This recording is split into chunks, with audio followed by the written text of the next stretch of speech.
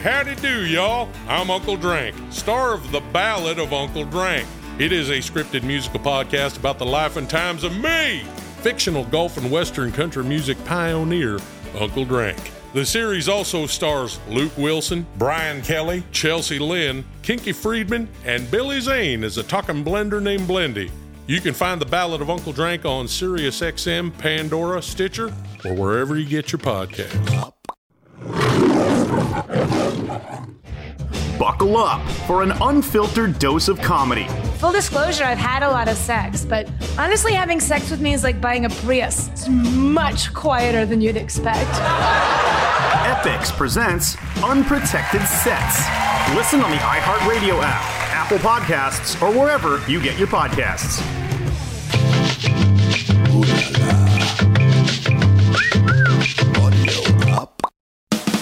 Hi there, my name's John Paul Kermy. I am a breathwork teacher. I'm really excited to be doing this new podcast with my good friend Feldy called Hang Ups. That's right. I'm John Feldman. I'm in a band called Goldfinger. John Paul taught me breathwork. It changed my life. We're talking about solutions to problems today.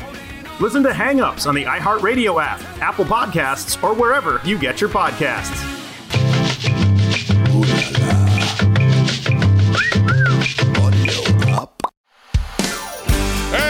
Howdy do, y'all. I'm Uncle Drank, star of The Ballad of Uncle Drank. It is a scripted musical podcast about the life and times of me, fictional golf and western country music pioneer, Uncle Drank. The series also stars Luke Wilson, Brian Kelly, Chelsea Lynn, Kinky Friedman, and Billy Zane as a talking blender named Blendy. You can find The Ballad of Uncle Drank on SiriusXM, Pandora, Stitcher, or wherever you get your podcasts. Hey guys, welcome to the show today. It's Scott Lips. On today's show, Shepard Fairey. Shepard Fairey, as you know, is an artist, an activist. Shepard Fairey is one of the most important American contemporary street artists. He also happens to be a graphic designer, an activist, illustrator, and founder of Obey, the clothing brand. He has an ad agency. There's nothing this guy doesn't do. I'm a big fan of street art. I've been a big fan of Shepard Fairey for quite some time. I'm pretty excited to have him here. If you don't know, Shepard Fairey kind of came on the scene by doing the Andre the Giant sticker many years ago, and then went on to do the most famous Obama poster ever, the Obama Hope poster. Excited to have him here in just a moment. And also, just as a side note, make sure you download the show. It's a podcast. It's on Spotify, iTunes. Rate and review the show. Super helpful to us. Super excited in just a moment to have Mr. Shepard Fairey in the studio with us.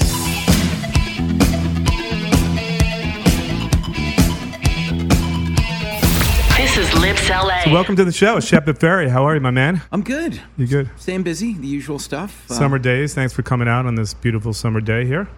Yeah, my pleasure. Thanks for having me. I wore this shirt as sort of an homage to you because I know you started in sort of the punk rock skateboard movement. So I don't know if this shirt, I'm wearing a Sonic Youth shirt for those of you who can't see, but I don't know if this shirt rings true to you at all. Of course it does, because it's a Raymond Pettibone illustration. Pettibone did all the art for Black Flag. He did the Black Flag logo, almost all their album covers and flyers, and he's one of my favorite artists. Awesome. Is it safe to say that your beginnings in sort of, the skateboard community and punk rock and whatnot kind of led you to where you are today? Was that your biggest inspiration? Was there film involved? Was it music? I know it was sort of a combination of everything, I believe, but just talk about, because I kind of like to take it back to the beginning. So we're going to start kind of you in Rhode Island and South Carolina and your upbringing and whatnot, but I actually like to talk about sort of the beginnings of where your art came from. And I know music and skateboarding had a lot to do with it. And I don't know if you know my background, but I'm Courtney Love's drummer on top of a million other things. So my background is also a little bit in punk rock and obviously rock and roll. So yeah, well,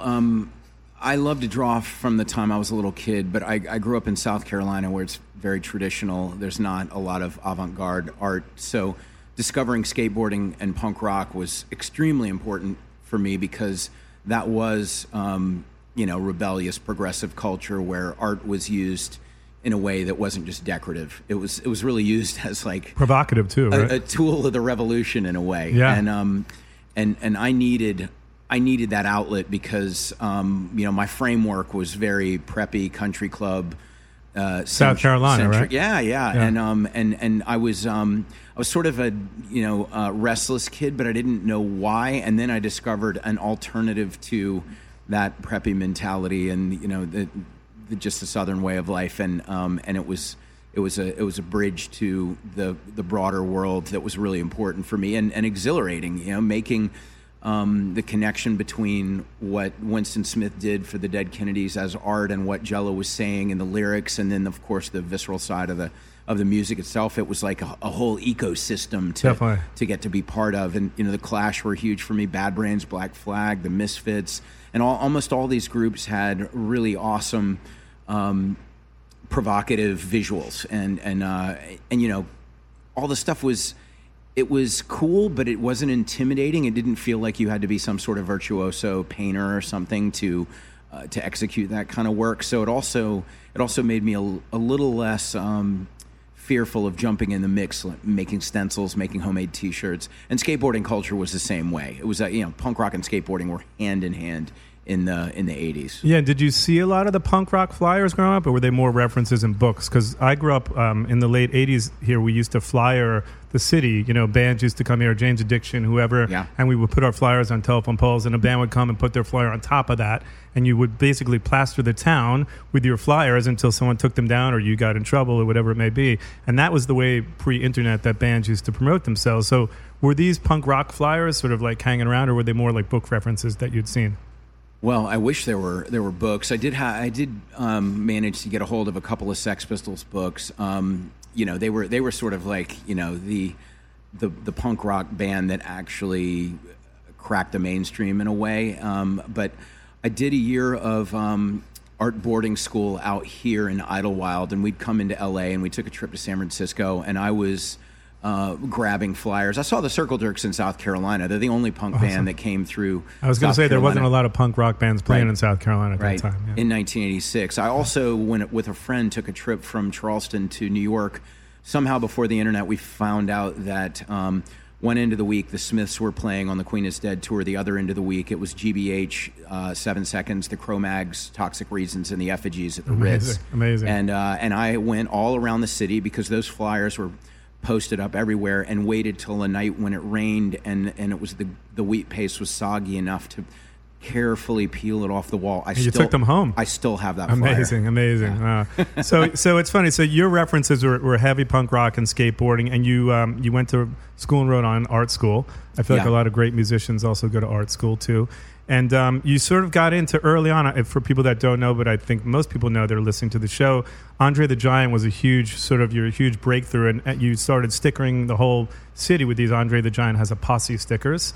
And was that sort of the early beginnings? Because you had made T-shirts before, right? Like rock and roll T-shirts that you were that was sort of your inception into this art world, would you say? Yeah, it was. I mean, the funny thing, I had made homemade Sex Pistols and Husker Du and Misfits and Independent Trucks, the skateboard truck company. I just made my own versions of shirts I either couldn't afford or couldn't find, and I liked the idea of it being kind of my idiosyncratic take on something that was a signifier for all my cultural peers. But then when I got to Rhode Island School of Design, that's when I really started to discover graffiti as a subculture, and then also hip-hop culture, because I think by the late 80s, most punk rock and hardcore had sort of painted themselves into a corner of a bunch of angry guys, and I was looking to broaden my horizons. Funny you brought up Jane's Addiction, because I went to go see the Ramones with Jane's Addiction opening, and that was sort of the first time I thought about, okay, there's this new zone that's not classic rock and it's not punk rock, but it's a combination. Yeah, it's like it's alternative, and but anyway, I decided that groups like Public Enemy and NWA were sort of the new punk rock in a sense. People who were angry and it was a new punk rock. Yeah, not virtuoso musicians, but like making records by these other methods that were very DIY creative, and so I was sort of just into all of the stuff that had that spirit. And my crew of skateboarders, sometimes we called ourselves it was the Watershed, Team Shed, and the Team Shed or the Shed Crew, or sometimes the Posse. So when I made this homemade stencil, trying to teach another friend how to make a stencil of Andre the Giant, which was just sort of a random thing that I found in the newspaper. I had liked wrestling as a young kid, but when I found out that it was all staged. It was like, oh man, what? And the Easter Bunny's not real, and there's no Santa Claus. And didn't your friend say to you that's a bad idea? Yeah, he thought it was stupid, and then I said, well, yeah, what are you talking about, man? Andres Posse's taken over. Team Shed has played, and because 10 people know about that, we got to narrow the circle, man. That's a sellout territory. 10 plus, definitely. In all fairness, wrestlers back then, look, you had like Mil Mascaras and Roddy Piper, I believe. Maybe that was a little bit later, but I remember Mil Mascaras and Andre the Giant. So I guess wrestlers also looked kind of cooler back then. Oh yeah, right. You could basically, your whole visual of what wrestling was probably a lot easier to pinpoint because the identity was so strong back then. Were you a wrestling fan, or were you like a passive fan like me? I've been sort of a passing fan. I mean, I like to watch it on Sunday on cable when I was like 11 years old. But it was something that I thought was kind of cool in a kitsch way. The way that I liked Kiss, the band. Right. I still like Kiss. Yeah, I still do too. And the Melvins being such Kiss fans really made me have a deeper appreciation for Kiss, because I think the Melvins are one of the best bands ever. Definitely, and the Nirvana connection. Yeah, sure. Totally. So it's funny because you start this campaign, and actually this place called The Living Room had actually there was sort of an article in the paper from when I read that they were like, if you can figure out what this Andre the Giant campaign is all about, you're going to get free tickets to one of the punk rock shows coming up, right? Yeah, and the Nice Paper had a circulation of 15,000. They run this contest, and I wanted those tickets, but I didn't want to, part of what I thought appealed about the campaign was the mystery, so I didn't want to say, hey, yeah, I'm Shepard Fairey, I make those, can I please have my tickets? So I just dropped some stickers off in an envelope that said, I can't tell you what it is because that would spoil it, but here's some stickers if it's any consolation. And then the following week, the Nice Paper ran the image of the Andre sticker again, and it said no definitive answers, but at least now we have a handwriting sample. Right. But I was doing. It was like CSI or something. Yeah. Andre the Giant CSI. It was amazing. But I was working a $4.25 an hour skate shop job. I'd made maybe 1,500 stickers total, and within 2 weeks, the Nice Paper had reproduced 30,000 images of that, and I realized, oh, you know what? Part of this game is just manipulating the media. Yeah. I think it still is, right? Yeah, of course. There would be no President Trump if that weren't the case. No question. That's a good and a bad thing.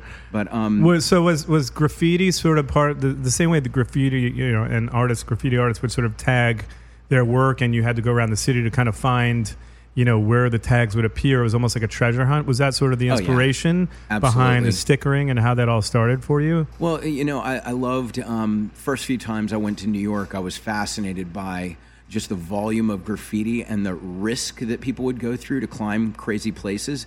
And I love the spirit of that. But I wanted to do it with stuff that was a little bit less cryptic. So the Andre thing, still cryptic, but it was, at least it wasn't like, that comes from a subculture that I'll never understand, so I'm just gonna ignore it as like it's another piece of ivy growing up somewhere that I don't like, but it's not really my thing.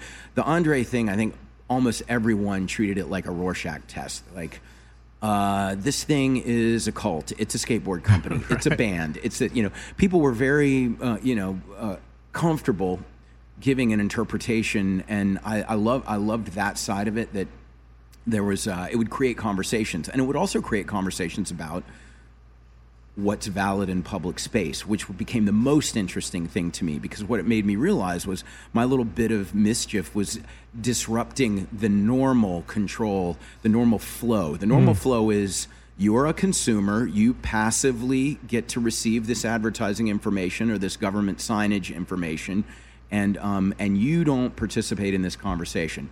Then, when you put stuff up, it's like, wait a second, this isn't supposed to be a two-way conversation. Right.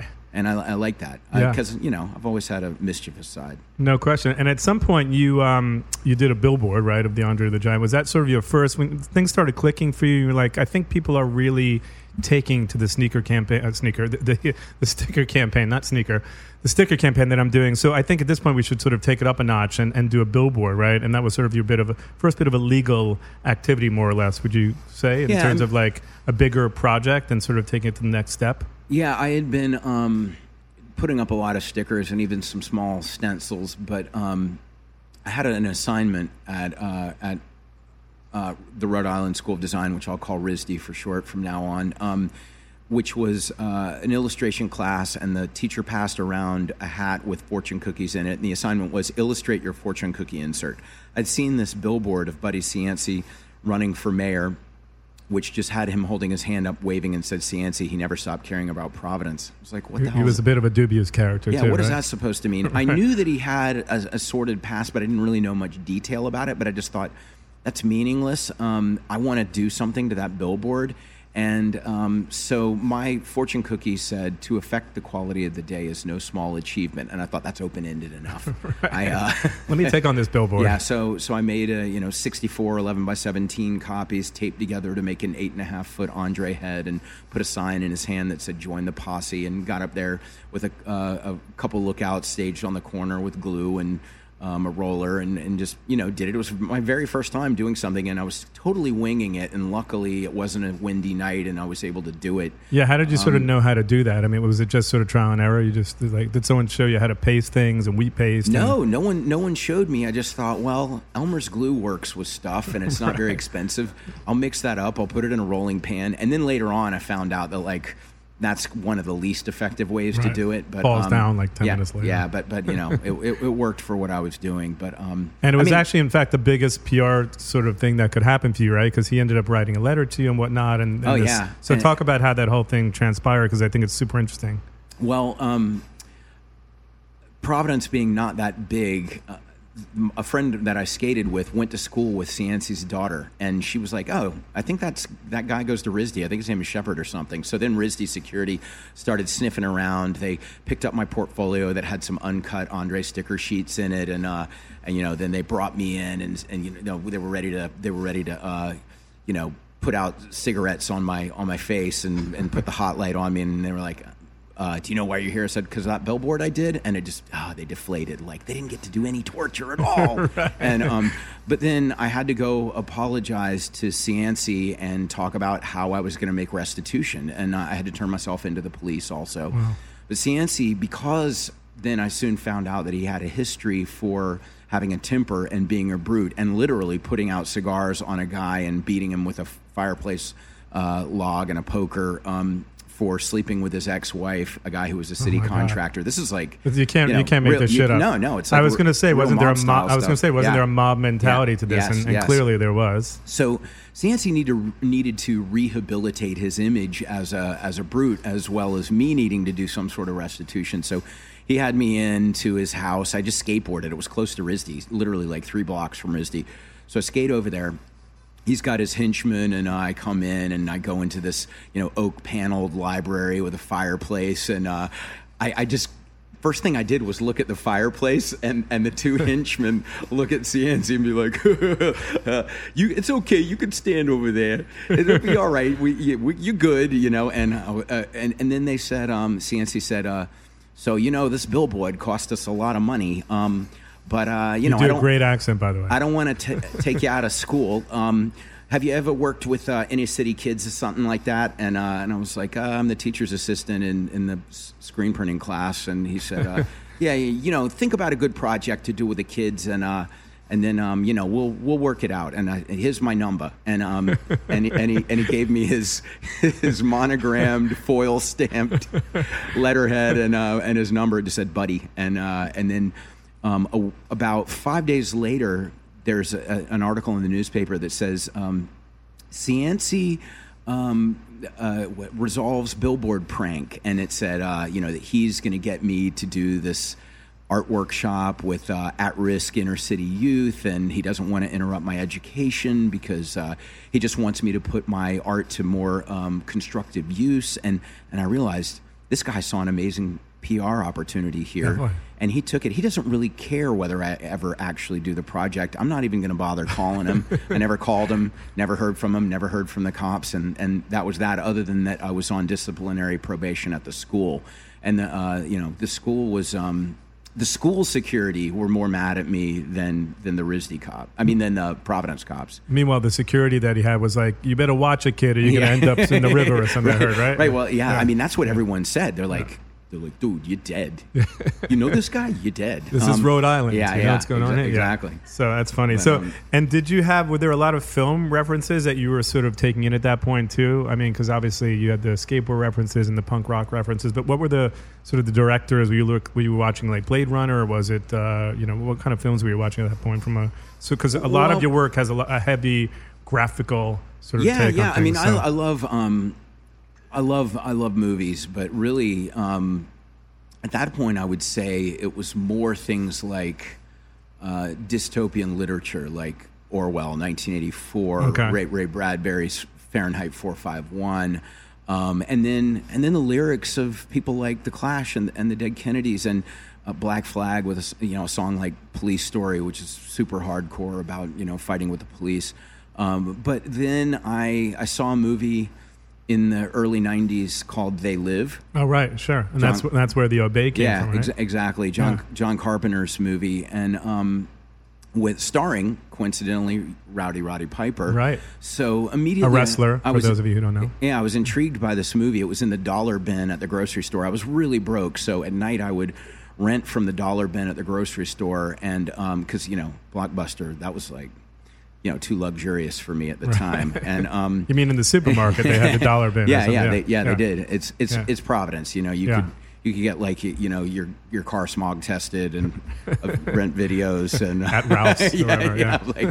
But anyway, I would print my stickers and then cut them while I was watching movies, and I watched They Live, not expecting much, and it turned out to be a really profound concept in the film. I mean, everyone should see it, but it's basically about using aliens controlling humans as a metaphor for the average person being too caught up in the rat race, keeping up with the Joneses, to understand the insidious forces of manipulation that that they're subjected to. And I liked that a lot. And that's where the Obey reference came from. The word Obey was used in that film, as well as a lot of other great slogans like consume, marry and reproduce, sleep, question nothing. So that was a big inspiration for you, definitely, and especially on the Obey campaign that you did after that. Of course. From then, I had been using the word giant because of Andre the Giant with most of my work, but I quickly started to replace that with mostly Obey, and the reason was that Obey is something that I think we all sometimes do subconsciously, follow the path of least resistance, try not to rock the boat, fit in. But then when someone tells you obey, and they make it something you're conscious of, you're forced to say, is this something I agree with? Is this something I want to submit to? And so that idea of consciously choosing and analyzing what the variables are that go into the choice, that was something that I thought was important. And so at that point, you took Andre the Giant's image, you sort of fine-tuned it a little bit, and you put the word obey on your next sort of work. Right? I wanted to move away from the wrestling reference, so I did an abstraction that I call the icon face. That is, it's based on the characteristics of the Andre face, but it's really, really, it's really abstracted and transformed into something. That's almost feels like a corporate logo from a very ominous, malevolent corporation. Definitely. Yeah, so it's funny. So you have all these references. You have Warhol, Lichtenstein, the Dead Kennedys. You have The Clash. You have They Live and whatnot. And if you put all those into a blender, that's sort of how the beginnings of your art career kind of started, right? Yeah. And so it's interesting because you're not only just an artist. I mean, you do so much more than that at this point. You have an ad agency, you have Obey the clothing line, you're also a graphic illustrator, and an activist, obviously. So there's almost like nothing that you don't do at this point. So I kind of want to jump into all that. But after that, how did you? At what point did you start thinking, this is really clicking with culture? I did the sticker thing, I did Obey, and people are really starting to take to what I'm doing. Was that sort of the point with the Obey sort of campaign that you did, that you started realizing this could be sort of a commerce route for me, or were not even thinking I'll just stick to my T-shirts and maybe I'll do the Obey campaign and maybe I'll make some extra money in between printing the T-shirts and whatnot? Well, I had made homemade T-shirts, and then as I got good at screen printing while I was in college, I decided that I wanted to screen print for a living because it was a way to do contract work for people to just earn money, but also have that equipment at my disposal to make my own work. And I thought I was going to end up having my version of Warhol's factory in a Providence warehouse with a skateboard ramp in it, and it didn't turn out that glamorous. I didn't have the my era's version of the Velvet Underground and Mick Jagger and Iggy the Pop Right. stopping by. We could still do that, by the way. It was a very, very desperate time of struggle for me because I was making so little money, but I was out there putting my work up, and slowly but surely I started to get opportunities in places like Boston and New York where I would get invited to be part of art shows or museum shows and do little pop-up skateboard things, but it was all cool for a scene, but not generating any revenue. And so you had graduated college at that point. Yeah, I graduated college. And so what year is this around? Well, I graduated college in 92, but I started my screen printing business in 91. Okay. I was, but by 96, I was really far in debt. And so I decided that I would move to California and work with a friend of mine who offered me a job in the skateboard industry, helping him, but he also said, I'll allow you to keep making your stuff under the roof of my business so I could keep my, my T-shirts and stuff and my posters and my stickers and everything going. I'd have that latitude. He appreciated what I was doing. So what was the name of his business? It was called Sophisto Clothing, and he was the guy who co-founded New Deal Skateboards and Element Skateboards, which he called at that time Underworld Element. Okay. And so you take the job there. You're still doing your art on the side. Yeah, and the clothing thing really did not work out for either of us because it's such a tough business. So I more or less shelved that, but luckily some guys from San Francisco were like, well, we want to keep making some shirts for you, and we'll see if we can sell them to some record stores and maybe Urban Outfitters, boutiques, and was it called Obey the Clothing at that point, or was it another name? It was called Giant then. Giant, okay. Yeah, and then I became a graphic designer. I learned how to use the computer, and a lot of the screen printing I was doing was very design heavy, but I went to art school when the computer wasn't a tool for design yet, so I was just doing everything cut and paste and by hand using a stat camera and all the traditional stuff. And then I learned how to use the computer, and the good thing was I was a solid illustrator, so I could offer graphic design plus illustration. Yeah. And so that that gave me a little bit more appeal, I think, for record labels and some movie companies and other clothing companies. All sorts of people were starting to hire me and and Andy, the guy that brought me in, and our other friend Dave, who did the DC Shoes logo, who was part of our little collective. But I worked a 2-shift day. I worked on graphic design for clients during the day, and some of the clients were cool, some were not that cool. It was just what I needed to do to survive. And then at night, I went and I printed my own art, and then I put it up on the streets. And it's funny, you're still doing a lot of that stuff. You have a whole team of people. You have an ad agency, 20 people working for you, whatnot. But I actually saw you, I'm pretty sure this was you, at Basel in Wynwood, like painting a mural a few years back on like a side street. And I was like, oh, there's Shepard Fairey. Like, where's his team? And I was like, he does this all by himself, which is pretty amazing. I have a couple of assistants, but I'm involved in painting every mural. It's amazing. I love it. It's to me, doing the big stuff outdoors is it's hard work. It's like pretty grueling blue collar work, but seeing something unfold on a large scale, if you've ever felt powerless, which I think most of us have, transforming the landscape in front of your eyes is pretty empowering. So what was the first mural you actually did?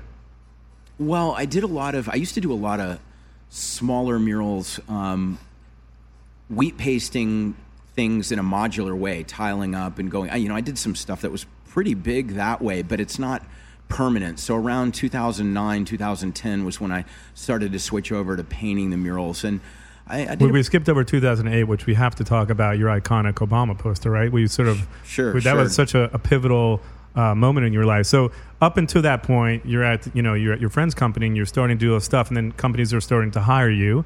And at that point, you started doing a few murals in between there and then that you kind of started to take shape of what you were doing? It was mostly illegal stuff. Right. Yeah, I was doing some murals. They just weren't with permission. Right, right. Yeah, I mean, most of the stuff was either the smaller posters that I could put on the electrical boxes in a place like LA where everybody stops at the corner at the stoplight and bam, they're right there. Or I would do the 8-foot ones that were a couple of strips of paper put together that I could, some of the images were painted so that it was red and black and white, and some of them were just black and white. But I could do those. But then I was also printing things like wallpapers so that I could tile up and repeat, and then the normal 18 by 24 prints that I would make so that I could do grids like a Warhol style, just repeat, and then the wallpaper, and then something figurative that was larger. So it started to evolve where all these little elements I could have in a messenger bag show up to almost any size wall and figure out how to do what looked like a fairly resolved mural there. Amazing. And you had your signatures, so you had the star and different things that would make it very Shepard Fairey. Exactly. It's funny because we also just saw someone at the coffee shop, which I think had possibly your star on his leg, and we were like, that looks exactly like Jen and I saw this guy that looked like Shepard Fairey's star on his leg. We were like, is that Shepard Fairey's star? And you're like... So, yeah, it's even to this day resonating probably in tattoos and whatnot in your design that you started back then. It was a star, and what else was sort of your signature in your beginning early work? So the star, and then the star that's sort of inside the like the mechanical gear device, which was my love of Russian constructivists, the celebration of the worker and the means of production, and then so the star and the gear, and then just the icon face, which kind of looks like my version of Big Brother cropped into a rectangle. So those are the main things. And then I have several different Obey word marks. And one of the word marks people know me for is the red box with a white type that everyone thinks is Supreme invented, but actually it was the artist Barbara Kruger who invented it. 20 years before there was a Supreme or an Obey. Definitely. And with the idea of sort of provoking with your art, right? Looking at early punk rock as sort of that template, right? You wanted to provoke and have a conversation with your art and sort of, and eventually use it, in the activism space to do a lot of good too. But I think initially, right, it was sort of based on that punk rock ideology of provoking and starting a conversation. Snapping people out of this sort of waking trance of the status quo initially, and just being a provocateur. I loved the idea of being disruptive, but then I did early on start to make some pieces about police brutality, surveillance, racism, but then it really didn't get topical on a regular basis until Bush was elected, and then I thought, okay, I finally got to get involved in this. all right, I can't just deal with platitudes. I got to be a little more specific. Definitely, and before that, because I'm going to talk about the Obama Hope poster in a minute, you did have your design studio from like 97 to 2003, and you did a lot of work for clients like Pepsi and Hasbro and Netscape, and at that point it was like, again, kind of using art in the way of commerce, and that was your first real big, I guess, sort of collaboration with brands at that point, was it not? Sort of. Yeah, it was, and I enjoyed doing that stuff because it was a good exercise creatively, and figuring out how to hear a creative brief from someone and solve the problem in a way that I would be proud of the result. Aesthetically was cool. Sometimes I didn't have any emotional connection to what Pepsi was doing. I was sort of take it or leave it, but I did like that they were helping me stay alive as a creative person. And were there any brands that came to you that you just were like, I won't work for this brand? It's just yeah, that happened all the time. We can talk about the ones that aren't around anymore. I mean, we can talk about the ones that are. Camel Cigarettes is still around. Right. I said no to them. I said no to Hummer. Isn't around anymore, which is great. But I did work for the Sierra Club in the '90s, and the idea of doing something for Hummer, which is as gas guzzling car as you can find. I just wasn't going to do it. It was there were other things too, like skateboard companies that I didn't think make good products that would offer me a decent amount of money, but I just needed to maintain my dignity and my credibility in the world that helped to make me who I am. And so there's just certain principles I'm got to be true to. So it's interesting, even as a starving artist initially, right? If a brand came to you and said, "Hey, here's $500,000, Shepard," but we don't like the product, you still turned it down, or because of that? Yeah. And I mean, luckily, I didn't have to make choices on that scale. Nobody was offering me $500,000. Whatever it was, even $50,000 was probably quite a lot of money back then, right? There were some difficult choices to make. Definitely, it's hard. It's a hard decision. Once you once your credibility is in question, it's really hard to restore it. Definitely, especially as an artist. And at that point, before you did the Obama poster, were you starting to do some of the album covers that you eventually started? Because I know you worked for Zeppelin, which is probably the holy grail of any artist. To do something for Zeppelin is probably the coolest thing you could probably ever do. And for me, as a drummer too, I mean, Bonham and whatnot, it's the coolest reference. I mean, congrats, because that's a pretty incredible accomplishment. And the Pumpkins and Anthrax and a bunch of other bands. And some of your art also, I think a lot of it even references those old concert posters. So, I think huge inspiration for me. Yeah. I started off doing a lot of stuff for smaller bands, and then somehow, as my work got out there more, some bigger bands started coming to me, and I've done things for the Rolling Stones, the Doors, a couple of small bands, and Zeppelin. Zeppelin, of course. I've done two album covers for Zeppelin. Tom Petty's live anthology and his American Treasure that came out shortly after he died. But what years were the biggest one? Was it sort of in 2005 when you started to get those calls? Well, 2005 was when I did the Walk the Line movie poster, and looking at how I could make sure that the image, even though it was of Joaquin Phoenix's silhouette, that it felt just essentially Johnny Cash. Definitely. And looking at back at old Hat Show posters for Elvis and Johnny Cash, and where that overlapped with my aesthetic sensibility, and then merging all that together, I just thought, well, this is a poster I would like if I saw it. And it did really well, and a lot of music people saw that because it was a pretty successful movie. Definitely. But even prior to that, I had done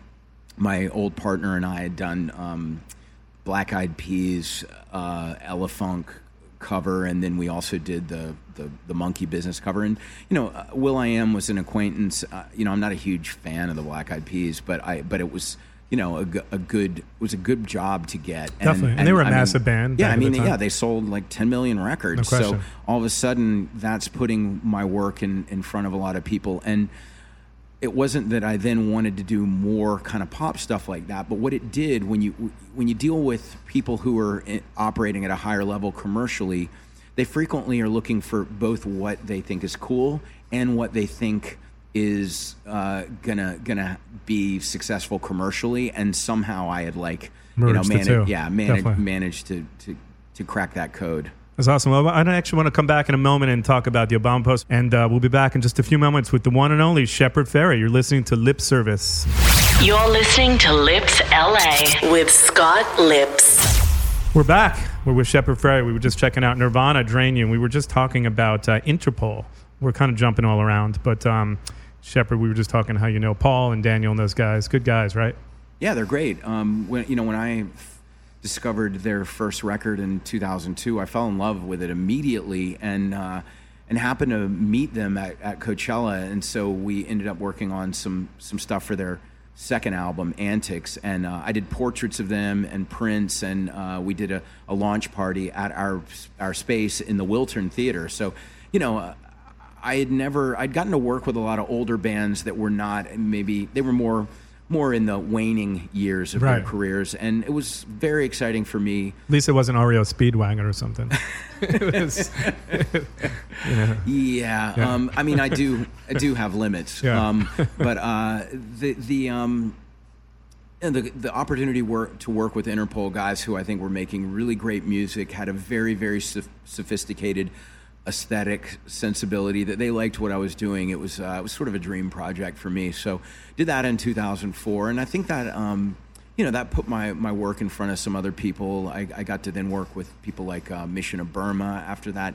I've worked with so many musicians. I've done a bunch of stuff with Henry Rollins. Definitely, and it's actually, I was going to say, it was one of the interviews I was watching. It was a great interview you guys did together, and that was actually one of the connections I knew, because musically I know that we're into a lot of the same bands and whatnot. But I do want to, at 2008, so all this presidential stuff, the race is starting around you, and you're like, I got to jump into this, because at the end of the day, you don't want to stay silent, and you had something to say, right? So how did the Obama poster come about? What sort of led to it? Because it is arguably maybe your most famous piece of work that people know you from, right? Yeah, it is. It is unexpectedly. I had been doing a lot of work protesting Bush and the Iraq War, and when I saw Obama's speech at the 2004 DNC, I was impressed with that, and then I never even heard of the guy until that day, and then in late 2007, when he announced he was running, I thought, I like this guy. I did some more research about him, thought he was very eloquent, liked his policy positions, and then I asked a friend of mine that knew somebody in the campaign, hey, if I designed an image in support of him, would that be an unwelcome endorsement? Because I'd done a lot of things that were kind of controversial. My big art show right before then was called E Pluribus Venom. So, and you were arrested like 18 times, right? Yeah. Is that correct? Is that an accurate? I think I was only at 15 at that point, but still, I had a criminal record. You had a little bit of a record. And so my friend got word back that they said, yeah, go ahead, make what you want to make. So I did it with their blessing, but not in official conjunction at all. I just did it like in the same way that I would do something protesting things I didn't like. I decided I would do something in support of someone that I thought could be maybe a Trojan horse in the U.S. political system, that somebody that I thought really seemed like he could be a transformative figure that was more unique than what you usually get at the top of the ticket. And how quickly did that spread like wildfire? Did it spread fairly quickly? It did, which was amazing. I did the poster. I did a short interview with a blog. I put the poster up for sale. I sold $350 and made $350 to put up on the street. And I said on my website, I'm using the money from the first $350 to print 10,000 more posters to give away, and immediately, those sold out. I made a free download. The download went out within 2 weeks. This was still when Google had pages instead of just a continuous feed. Within 2 weeks, there were 200 pages on Google worth of articles just on that. And 2008. Yeah, in 2008. Yeah. So. And then, he wrote you a letter, did he not? He wrote me a letter about a month after I created it, because it had already gone viral in such a major way. And I was working with my friend Yossi Sergeant, who was a PR guy, who was a political activist also, who he was highly motivated, and he started helping to facilitate the printing of posters and stickers. And we quickly had printed 500,000 stickers and 300,000 posters, which were all given away. So you really helped, I guess, I would say that you had a big part in sort of him in the election. I mean, it's got to feel pretty incredible to know that you made such a big difference with your art. Well, I don't know if you see it as that, but I do, because I feel like that was a part of the imaging of that entire campaign. It's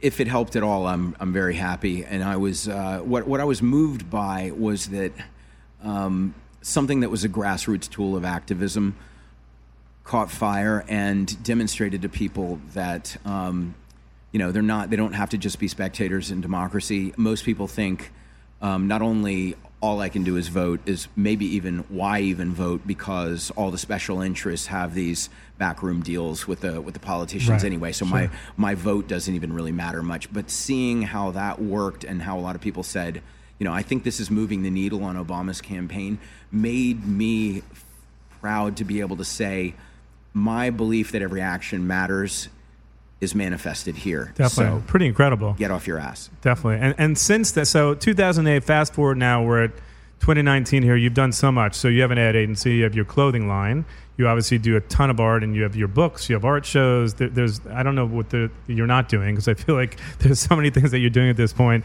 So take us to now, and obviously in terms of like the marketing of art, and I always like to talk about this, art is marketed in such a different way now, right? You look at Banksy, he was selling his own art in Central Park, obviously the famous shredded picture. Yeah.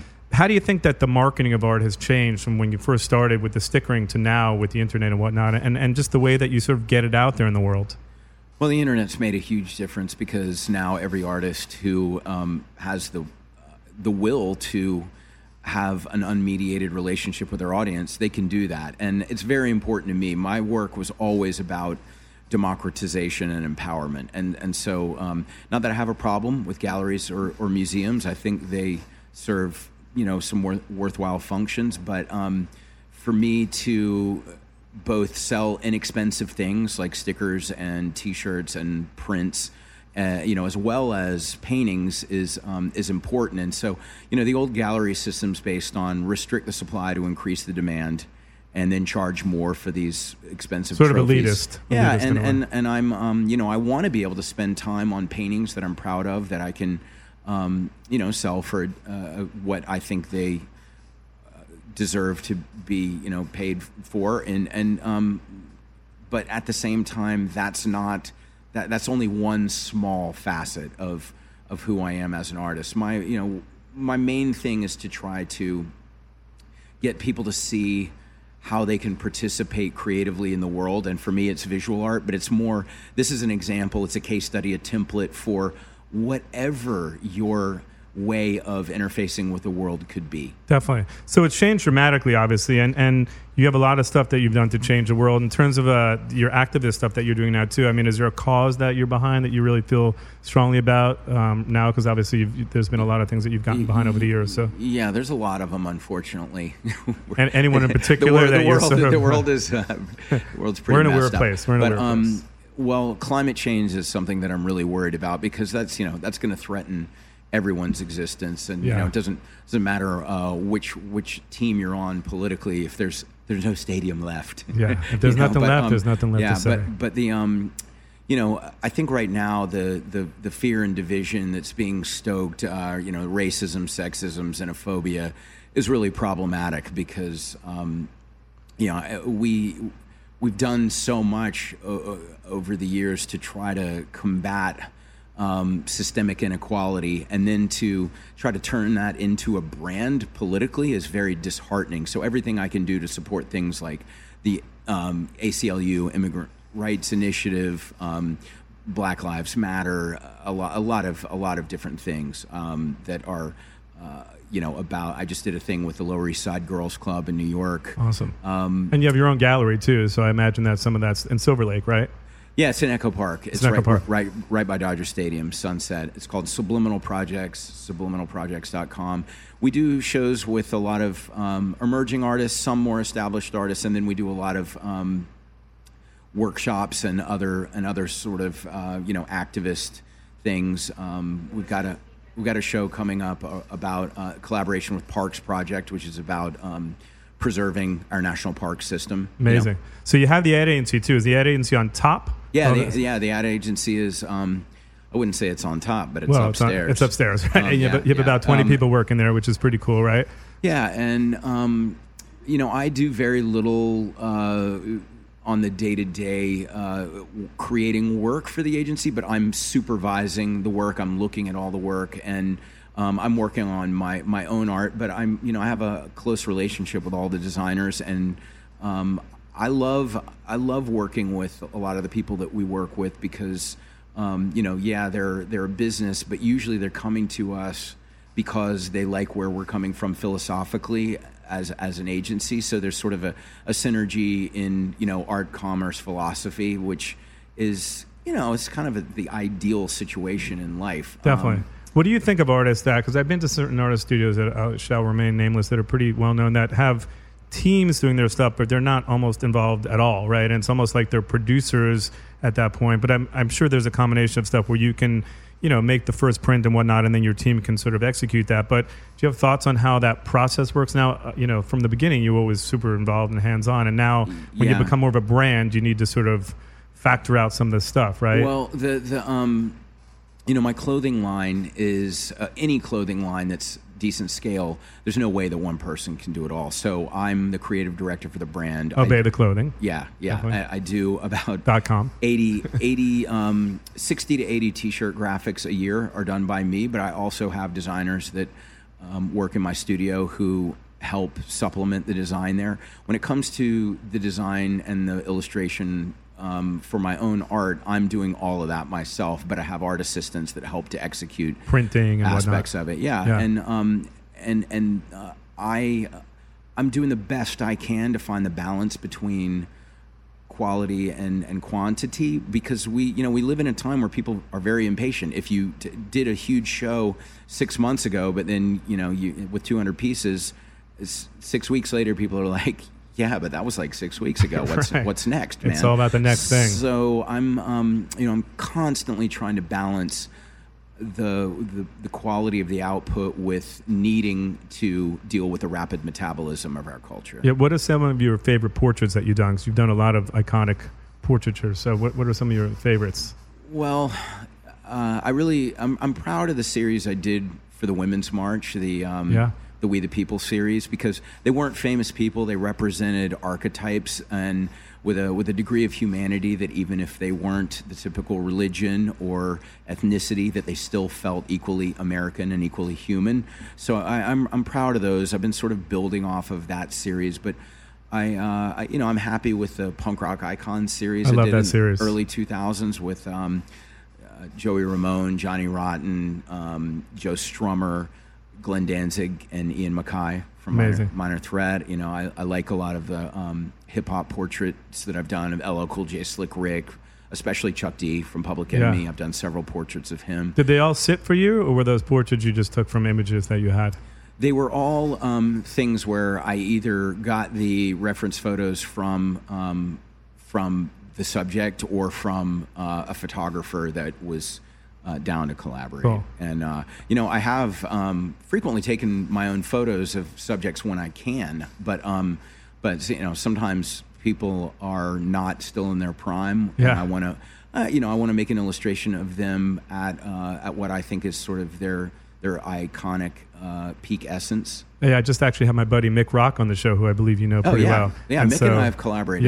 Yeah, he was speaking. Your name came up, and he was talking about some projects you guys have done or doing, whatever. Yeah, so, Mick is great. I mean, he's got the absolute best Bowie images. Exactly, and Queen, and Iggy, and great Iggy stuff. Definitely. Lou Reed. So 2019. Again, there's probably nothing that you're not doing because you're doing so much. But what's on the slate for 2019 for you? Well, this is the 30th year since I started doing street art, since I created the Andre sticker. So, I have a series of shows called Facing the Giant, 3 Decades of Dissent. And where can we see that? There's a show in New York in Brooklyn. Beyond the Streets? Beyond the Streets. Oh. And I have a big section in that show, but it's a beautiful show with 150 artists and 100,000 square feet. That's up until August 25th.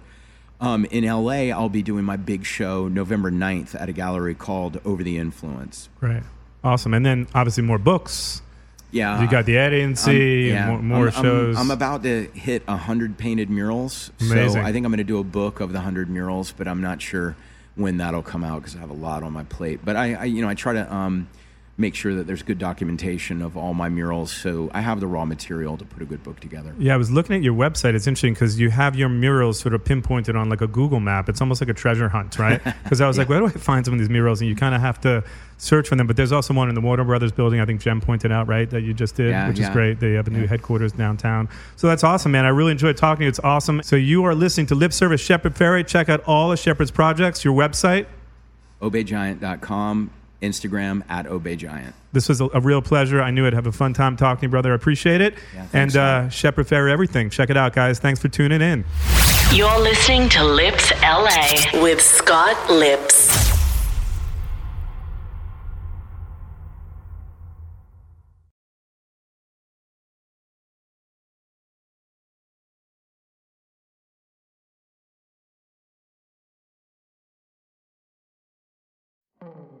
Hey, Dennis Quaid here, and I want to tell you about the Orange Tree. Now, I have recently started a podcast network called Audio Up, and much as I prepare for movie roles, I've been researching the podcast landscape and listening to hundreds of podcasts. One in particular stopped me in my tracks. The Orange Tree. It's a true crime podcast series told with such authenticity and care by Haley Butler and Tinu Thomas, 2 journalists who were University of Texas students when they started reporting on the story. It's about the 2005 murder of a young woman named Jennifer Cave near the University of Texas at Austin campus. What struck me most was the thorough examination of the case and the exclusive access granted to these two young reporters. What makes this true crime story so unique is their perspective. They're two young women who are the same age as Jennifer Cave and at very similar points in their lives. The Orange Tree is engaging, it's thoughtful, and really, really powerful. Take a listen to The Orange Tree on Apple Podcasts, Spotify, Stitcher, or wherever you listen to podcasts today. Well, hey there. Hey, Dennis Quaid is here. That's right. And guess what? I have a podcast. It's called The Denaissance, and I think you should listen. I'm having some really cool conversations with some really interesting people like music legend Billy Ray Cyrus, housewife of Beverly Hills Garcelle Bouvet, and many, many more. Listen to The Denaissance on the iHeartRadio app, Apple Podcasts, or wherever you get your podcasts.